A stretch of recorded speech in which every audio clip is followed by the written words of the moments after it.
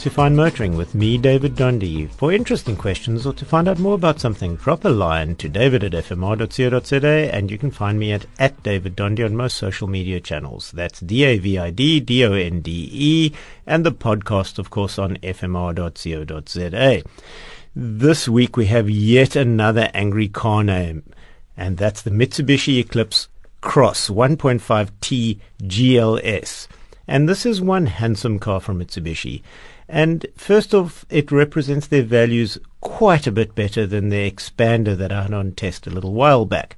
Yes, this one is hewn from the steel Mitsubishi usually builds cars from that I fall in love with, and that represents their best product. So what's new in this SUV?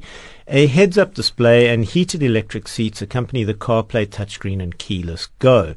It's 140 millimeters longer than its replacement, with vastly improved in design.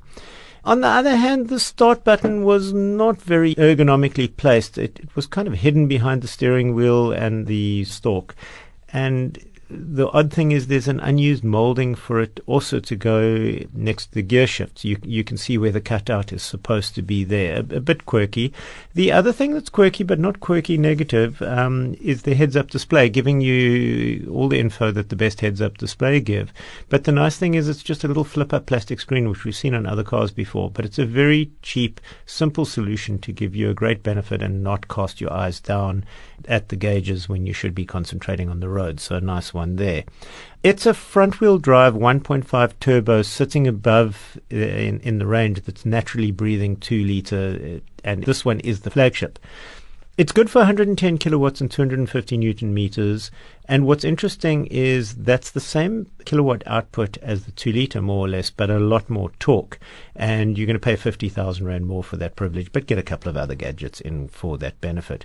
And it's powered through a CVT, a constant velocity box, and that goes to a front-wheel drive. And what I'm going to say about the drivetrain and the suspension, it all works. It might be a little uninspiring, but from a practical point of view, it's a sufficient drivetrain. And what's great about the whole drivetrain is it's good enough to go unnoticed. And this isn't me criticizing at any level. You know, some cars are about extraordinary performance or great fuel economy.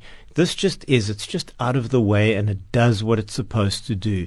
And while we're on that task of reasonable driving will see you in the mid 8 liters per 100 kilometers for real world, which isn't bad for this much space, and there is a lot of space in there.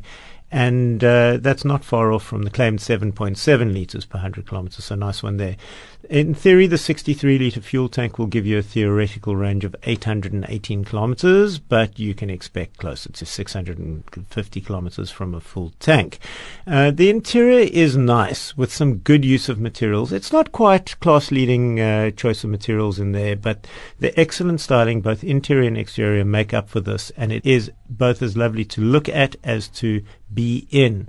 And 500,000 Rand will get you into one, and that's going to come with a 3-year warranty scheme. And that's it from the Mitsubishi Eclipse Cross, which you don't need to be cross with at all.